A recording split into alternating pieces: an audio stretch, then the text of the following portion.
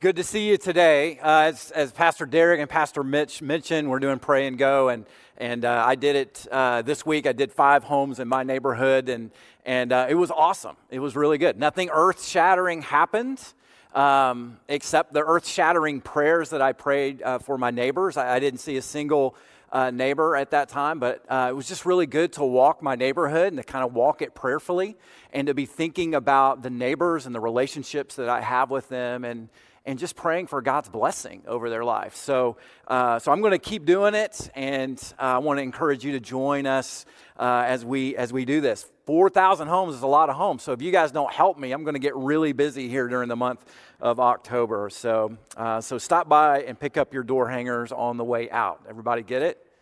Well, great. I need to turn to some more serious news this morning. I don't know if you've heard the tragic news, but the Pillsbury Doughboy has passed away. And I want to take a minute and I want to read to you his obituary, just published today. So it goes like this. I think veteran Pillsbury spokesperson Poppin' Fresh died yesterday of a serious yeast infection. He was 71. Fresh was buried in one of the largest funeral ceremonies in recent years.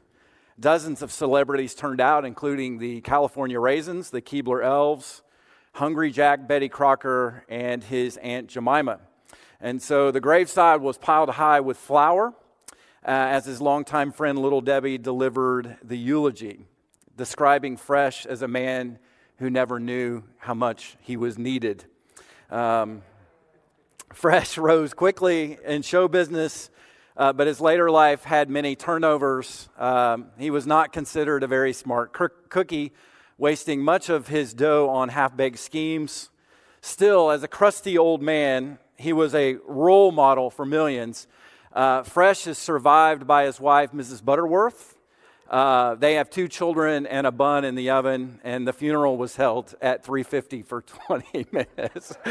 So I'm just glad you guys laughed. I wasn't sure where we were going with that this morning. So, as I read that silly thing this week, I'm reminded that joy and laughter is the serious business of heaven, isn't it?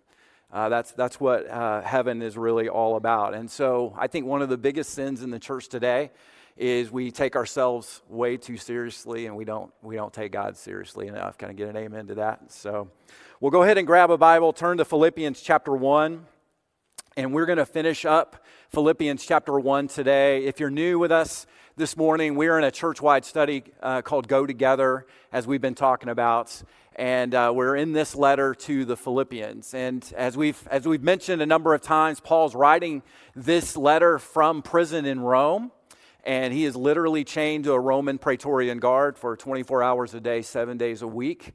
And what's interesting as you read this letter, joy and contentment are some of the prevalent themes that you see in this. I think the main theme of the entire letter is found in chapter 1, verse 21. It runs through the whole letter, but it's really when Paul says, "For me to live is Christ, and to die is gain." And so we've been talking about that over the last couple of weeks, and I want to come back to it one more time this morning as we drill down on it a little bit more deeply. So Paul could be executed at any moment. He's awaiting trial. He's awaiting execution. He is facing an uncertain future in his life. He really doesn't know what the Lord has in store for him. He doesn't know really what to expect. And so he's going to be standing before the emperor of Rome. His name is Nero.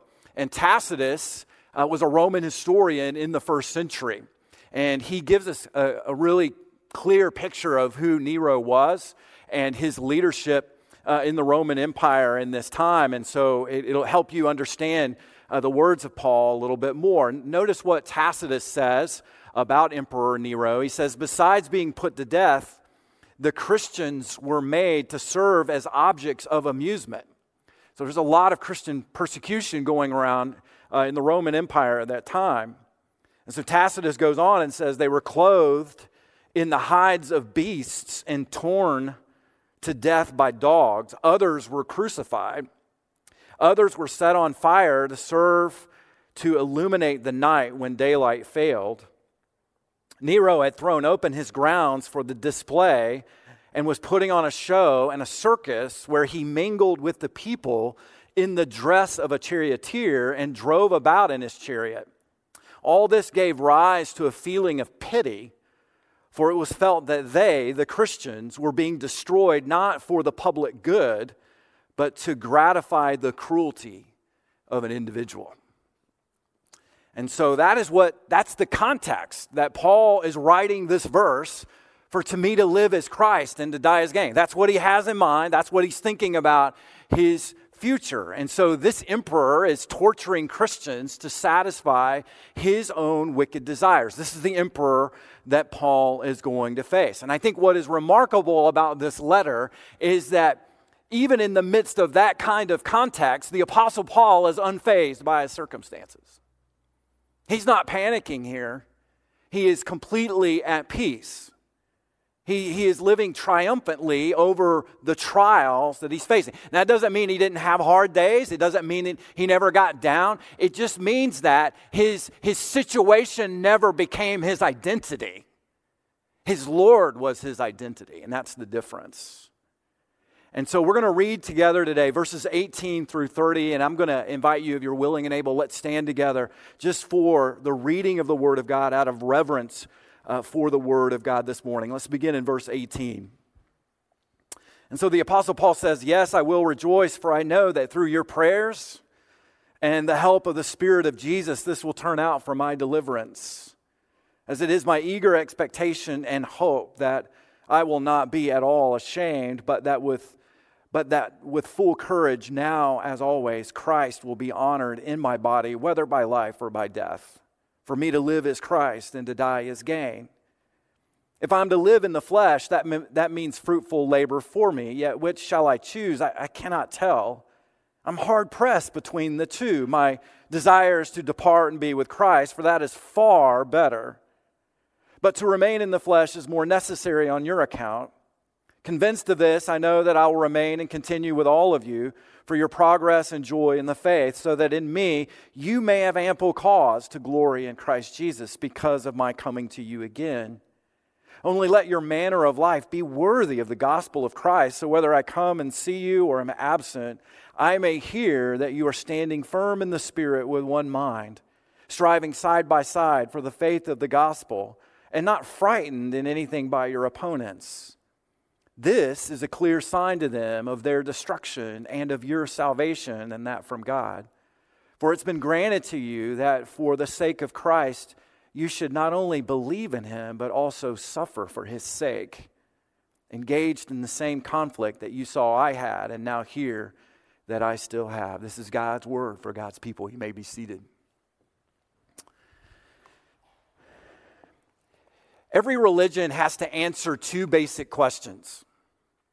And as you might imagine, religions answer these two questions in a variety of different ways.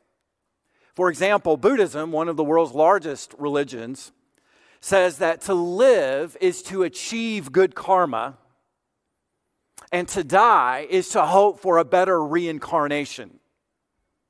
Now, karma is this belief that when you live and you do good things, then good things will happen to you. So for a Buddhist, to live is to try to live in such a way to achieve good karma.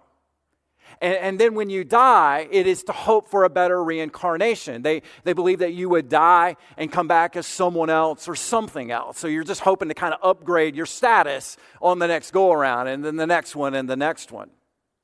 Islam is a little bit different, because for Islam says to live is to obey Allah, and to die is to enter into paradise, provided that you've earned your way there, that you've got more good in your life than bad.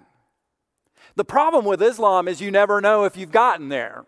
You never know in this life whether you've scored high enough on the morality chart to actually achieve paradise. Now, secularism is the most prevalent religion in the American culture today. And secularism says basically to live is self, and then to die is loss. Secularism says basically that salvation is being true to yourself, finding the truth about who you are and then living out that truth. It's living your truth out. It's you doing you. And then secularism basically says that to die is to lose, because so many secularists don't believe in life after death. Now, you can see how different this is from the Apostle Paul, because the Apostle Paul says, for me to live is Christ and then to die is gain. You see the difference there? And so what the Apostle Paul is saying in this verse 21 is, for him, if he lives, then that's a win. If he dies, then that's a win as well. It's win-win for him. And I think that's part of why he is unfazed by his circumstances. He's free. He's more free than the people that have him captive. So what I want to do this morning is I really want to just kind of personalize this for you and for me. And I just want to throw out a couple of serious questions for you today. I don't mean to be so heavy about this, but my job as a pastor is to get you ready to die. Did you know that? That's my job. And you're only ready to die when you determine how you're going to die, then that really opens the door to life. So let me ask you these two questions. What is your life, first of all? And then secondly, what is your death? See, if you learn how to die, you'll know how to live. And so Paul answers these questions, and you and I need to answer them as well. And he shares the answer with us. It's no secret. And let's see what he says in verse 18. He says this. He says, yes, I will rejoice, for I know that through your prayers and the help of the Spirit of Jesus Christ, this is going to turn out for my deliverance. Now, a couple of things I want you to notice there. Paul is the greatest evangelist in the history of the church, and he needs the body of Christ in his life. Do you see that? He says that through your prayers, this is going to turn out for my deliverance. He is relying on the body of Christ praying for him. He is relying on the grace of God that comes when the saints have been lifting him up in prayer. And if he needs the body of Christ, how much more do you and I need the body of Christ? But he goes on to say that this is going to turn out for my deliverance. Now, that word deliverance, it's kind of an awkward translation. The word there really is salvation. And if you're anything like me, when I was reading through this passage, I immediately thought, okay, he's thinking that he's going to be set free. He's going to get back to normal in his life. He's going to get back to ministry. This is all going to turn out for his deliverance. But that's not what he's saying. What he's saying is this is going to turn out for my salvation. And so salvation in the New Testament is used in a number of different ways. It's used in 3 different tenses in the New Testament. It's used in the past tense, it's used in the present tense, and it's used in the future tense. That word salvation. And so in the past tense, it really conveys to us that we've been saved from the penalty of our sin in the past. But not only is it past tense, it's present tense. And it talks about that we've been saved from the power of sin. We're being saved by the power of sin presently. And then in the future tense, it is always talked about how we're going to be saved from the very presence of sin in the future. And so what the Apostle Paul is really talking about here is no matter what happens in my life, this is going to turn out for my salvation, past, present, and future. I'm good, guys. I'm good. And that is at the heart of the gospel of Jesus Christ. That's what he's talking about. And I notice what he says in verse 20. He says, as it is my eager expectation and hope that I will not at all be ashamed. He's facing a very difficult future, an uncertain future. And his main concern and his main prayer is that he would not do anything that would tarnish the name of Christ. That's all he's concerned about. He's probably nervous about death like you and I would be. But his main concern is I don't want to do anything that just discourages my brothers and sisters in Christ. I want to do anything to tarnish the glory of God. It's my eager expectation and hope that I will in no way be ashamed, whether by life or by death. That's what he's talking about. And then he goes on to say, and this brings us really to this first question that I want to throw out to you, and it's this: for me to live is Christ, he says, and to die is gain. So question number 1, what is your life? Is it self or is it Christ? That's the only 2 choices you have, self or Christ. And so our American secular culture teaches that to live is self. To live is to put yourself first. If life was a solar system, if you will, then it's the putting of yourself in the middle of that solar system so that everybody and everything else kind of revolves around you. Your hopes, your dreams, your aspirations. You're the center of the universe. You're the center of the world. Everything caters to you. That's what our world tells us how we are to live. That's what our world says is life.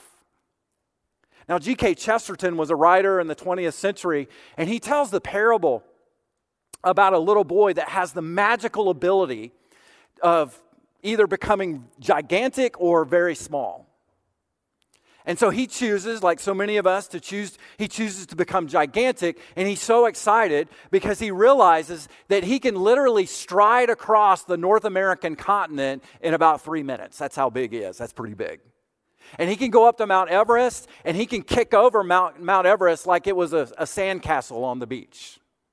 And he's so excited. But after a little while, this big boy gets very bored because he has no one to play with anymore. And he's already explored the entire world.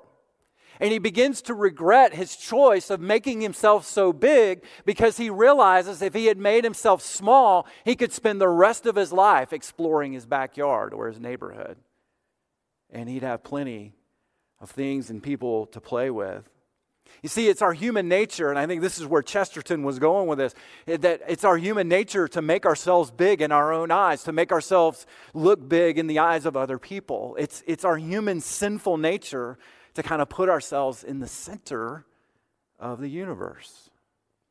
And I think what really hinders us from living on mission, from being the church of Jesus Christ that's growing in our faith, that's living on mission and loving each other in community, what hinders us is this thought that Jesus is just kind of an add-on to our already complicated lives. That he's just a part of our life amidst of so many other parts happening in our life. You know what I'm saying? It's like Jesus is another piece of our life in the midst of so many other pieces, but we're going to stay the center of our life. And some people will say, well, I like Jesus.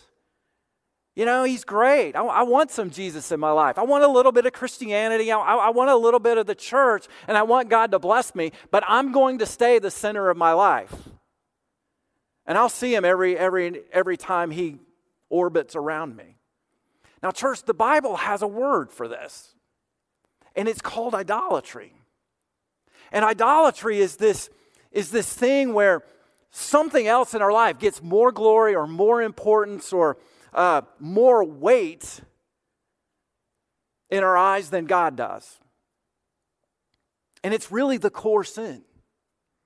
It's really the heart of what sin is. It's really looking for life in something other than God. And I just want to tell you, church, Jesus does not want to be an add-on to your life. He doesn't want to be just a component. He didn't die to be a component in your life. See, Jesus is the source of life, and his goal is to give you life in himself because he is the source of all life. He is what you're looking for, the life that you're looking for. And so having Jesus and having him is really what abundant life is all about. And so when we live in this idolatry of where Jesus is just an add-on, what happens is we begin to kind of reduce Christianity down to just being a good person. That's really the substance of our Christian life, or how we view the Christian life. Is I'm just a good person and I'm okay. I'm okay. That's what my life is. I'm just a good person. Or I'm just a religious person. And so what happens is we're living at the center, and we make judgments about what we think is right and what we think is wrong. And so what happens is we focus on just being a good person or just being a religious person, and we miss Christ all the way through that. Because Christianity is Christ, and Christianity is Christ at the center. That's what it is. And so Christ on the peripheral is really not an option. Think of it this way. Think of your life as a house. And so you know that you need some remodeling done in your house. You need to make some changes in your house. So we invite Christ in to kind of upgrade the bathroom or to upgrade the kitchen. But we really don't want him doing anything more than that. We want to keep him in check in certain areas in the reno projects. We want to call the shots. When in reality, church, listen to this. What Jesus wants is to tear the entire barn down and to make a palace. but we don't want him to do that. And so he wants to do a complete heart renovation from the inside out. And so what hinders the renovating work of the Spirit in us is our insistence that Jesus remain on the edges, that he just remains kind of on the sideline. And so let me just ask you the question this morning. What are your idols in your life today?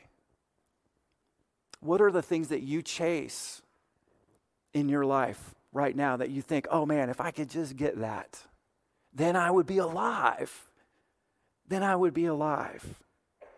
You see, what are those things for you? What are those things that you think will really give you life? You see, that's what Paul is talking about here. He's saying, my life is Christ, because that is life. He is the source of life. All of life flows from Christ, and all abundant life flows from him.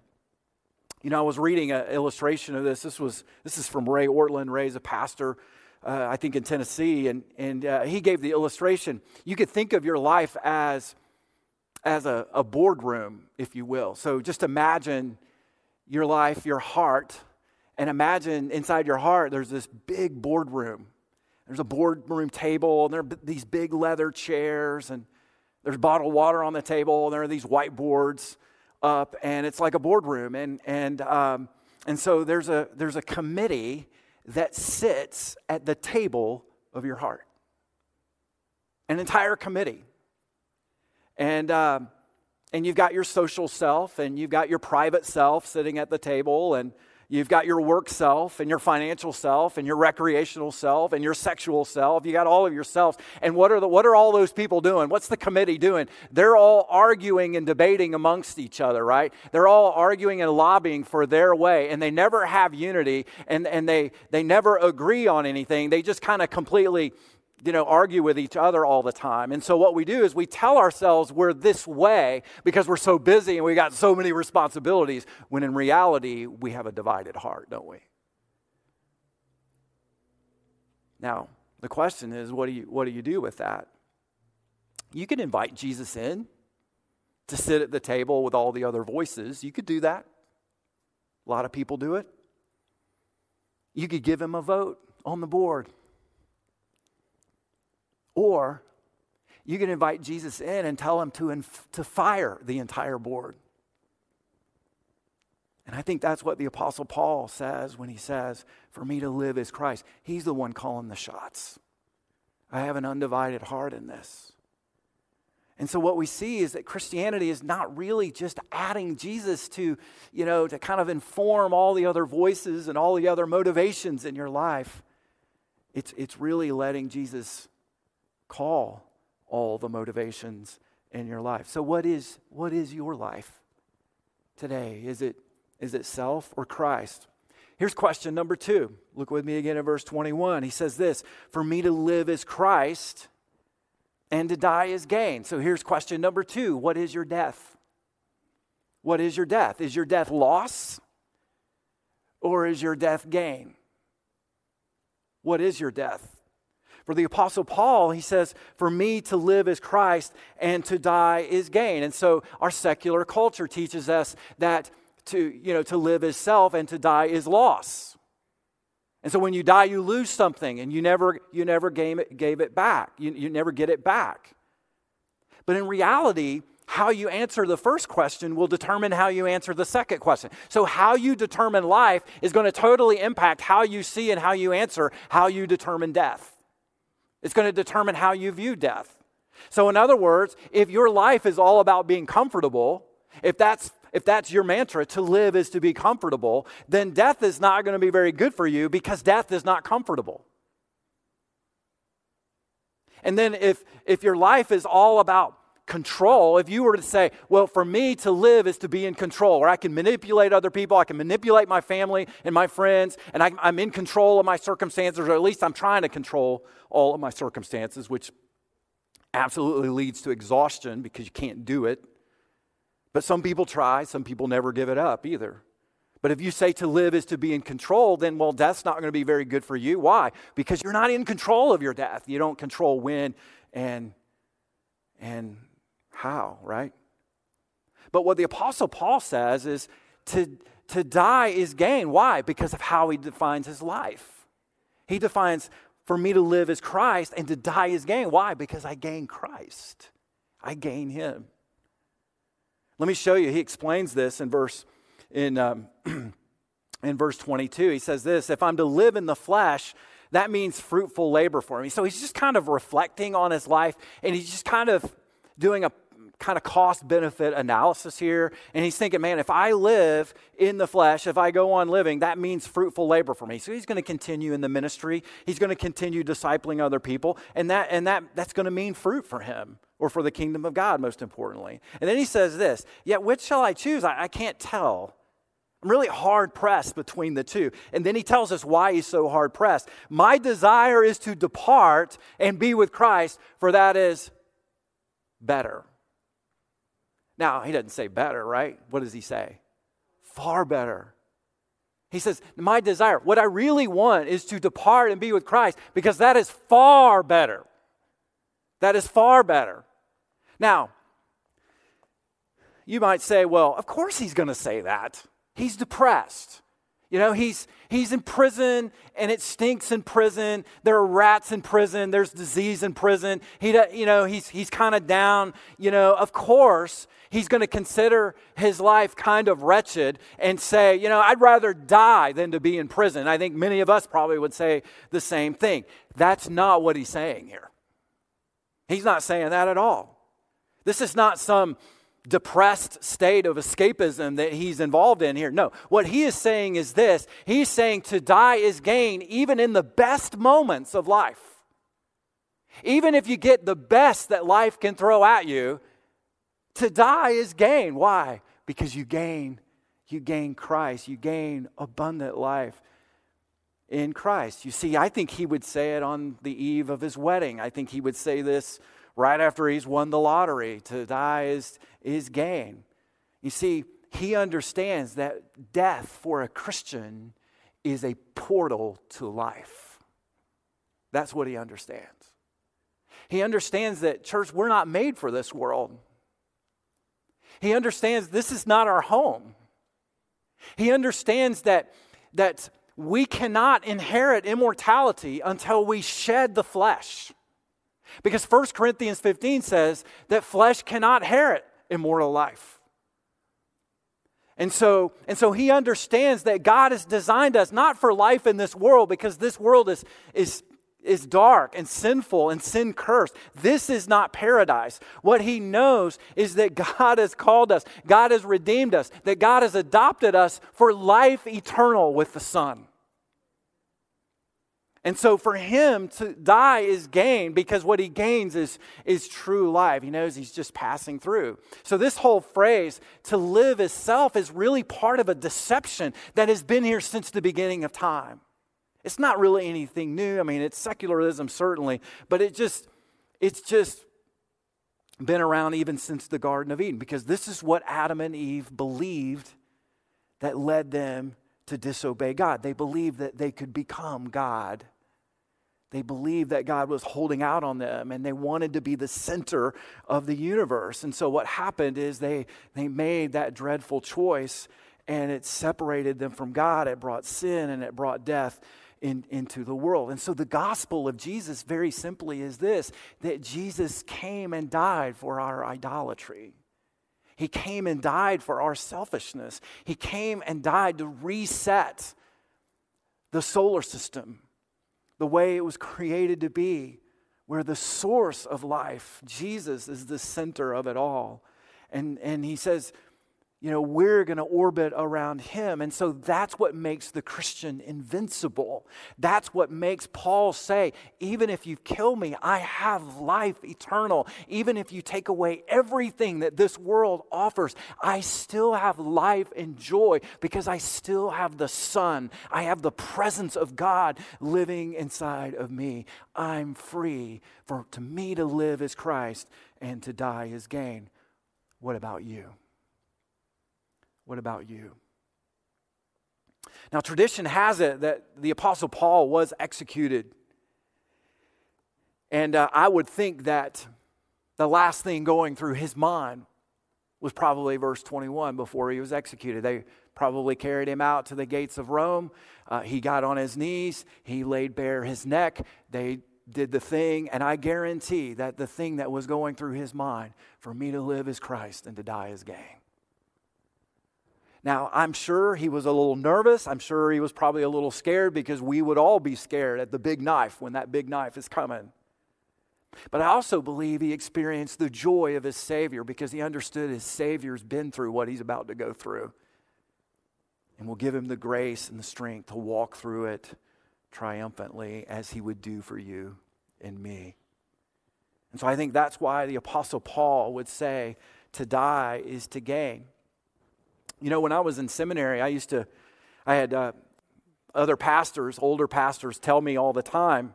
I heard this all the time. People would say, people that die with Jesus die very differently than people without Jesus. I heard that all the time. And they were just like, just take my word for it, you'll see it. And you know what? After 23 years, I've seen it. There's no doubt about it. The people that die with Jesus die very differently than the people that die without him. There's a story about a guy named Robert Ingersoll. Robert Ingersoll lived during the 1800s. He was an intellectual. He was I think he was an author and intellectual, and he would go all over the United States speaking to different groups that would listen to him speak. He was an atheist. He didn't believe in God, and so he would stand up in front of groups of people in a very public place, and he would curse God in front of the entire group of people. And then he would say, if God were real, he would call out to God. He would say, God, why don't you just strike me down right now? If you're real, show us that you're real. And he put a little timer up there, and he just waited and said, God, as he cursed God, he would call on God to strike him dead. Never did. Never did.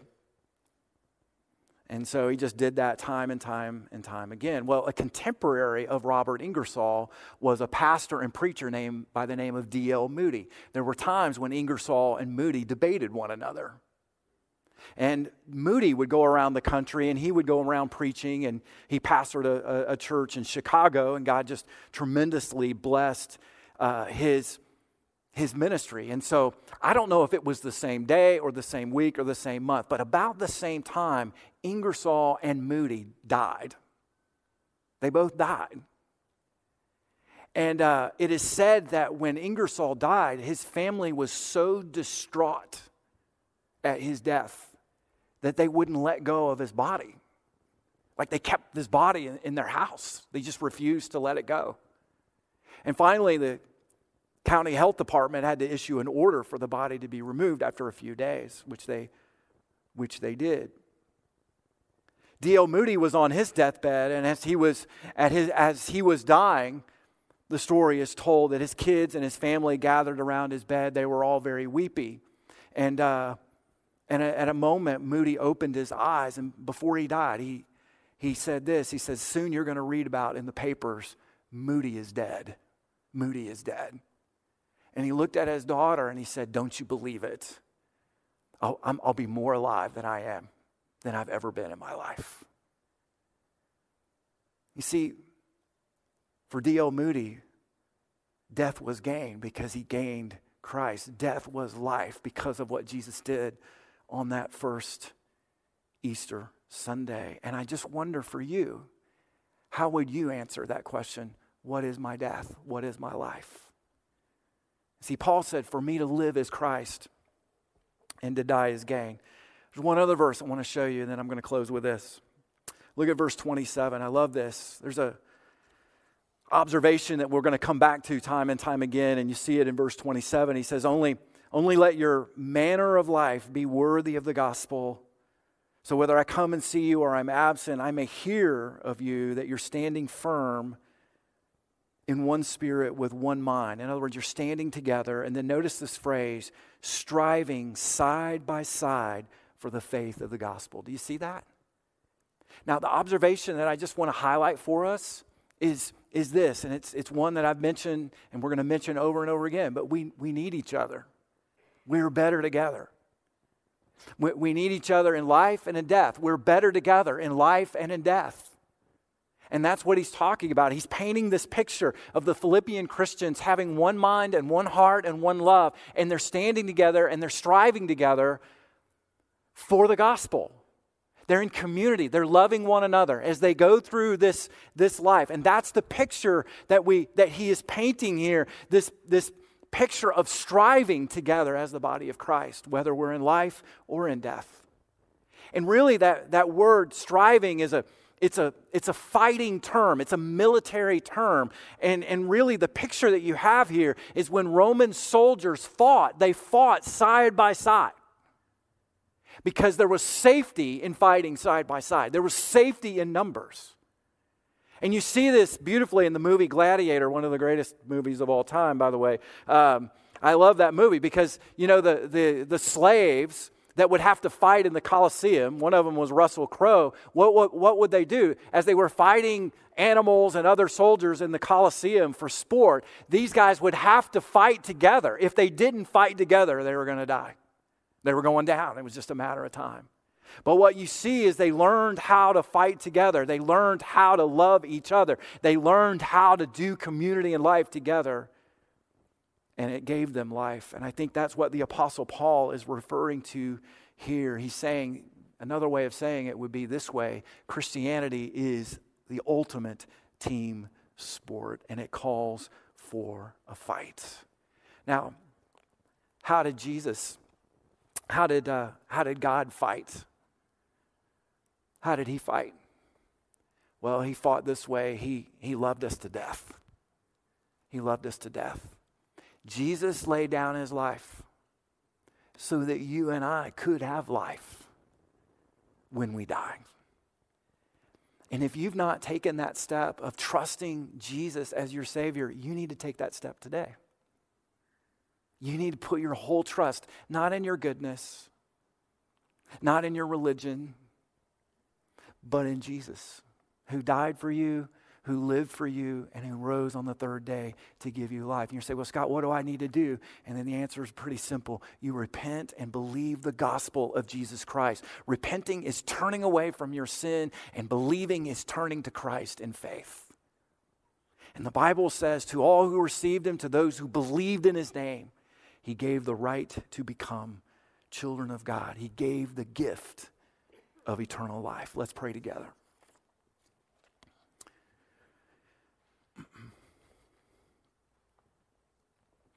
Heavenly Father, we thank you for the freedom that we have in Christ. Lord, the freedom that we have that comes from you. If we have you, we have all that we need. God, we have life eternal. We have the power of the Spirit. We have joy. We have peace. We have assurance that we're sons and daughters of God, that we don't have to fear death. We don't have to fear anything in life. Lord, because we're in you. And so I just ask that you would bring clarity to our hearts today, God, that you would bring clarity to our minds, that we would see those idols that need to be removed, that need to be torn down, that need to be repented of. And God, I pray that for our church, for everyone listening online, for everyone present in this room, God, you would give us grace to fire the committee in our heart and to name you CEO so that you call the shots. And Lord, in that is joy, in that is peace, in that is the presence of God. That's what life is all about. And so we ask that you would work in us. We ask that you would give us grace and mercy today. We thank you and praise you in Jesus' name. Amen.